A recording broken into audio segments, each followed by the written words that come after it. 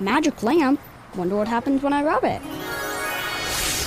You have awakened me. I shall grant you 3 wishes. My first wish is for economic development. My second wish is to save hours of travel time. And my third wish is to create safer roads. You could have just wished for bus rapid transit and gotten all these things with 1 wish. Make all your transit wishes come true. Learn more about bus rapid transit at indigo.net/bus-rapid-transit. And it takes me back to a simpler place in time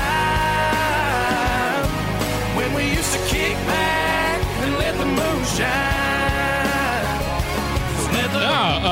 Somebody gave us a treasure trove full of different moonshine flavors, and we sample them on Moonshine Mondays here on the Hammer and Nigel show. Where's this one from?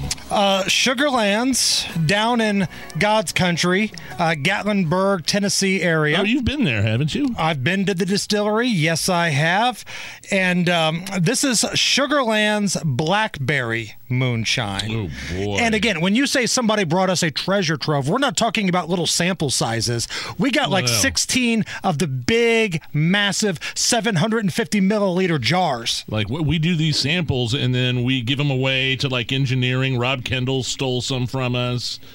Guests of our program. Yeah, let's see. Blockaders Blackberry Moonshine. Okay, well. It's been in the fridge all day. Perfect way to kick off a crazy Monday at the start of a work week and debate week. Cheers. Sure.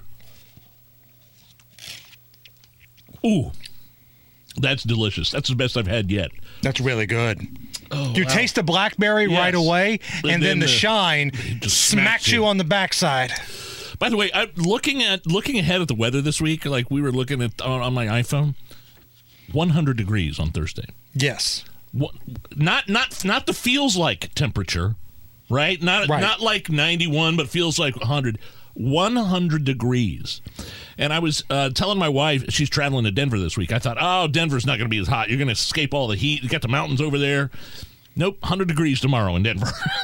And that's less oxygen to suck, too, when you're hot. Exactly. Up there in that altitude, man.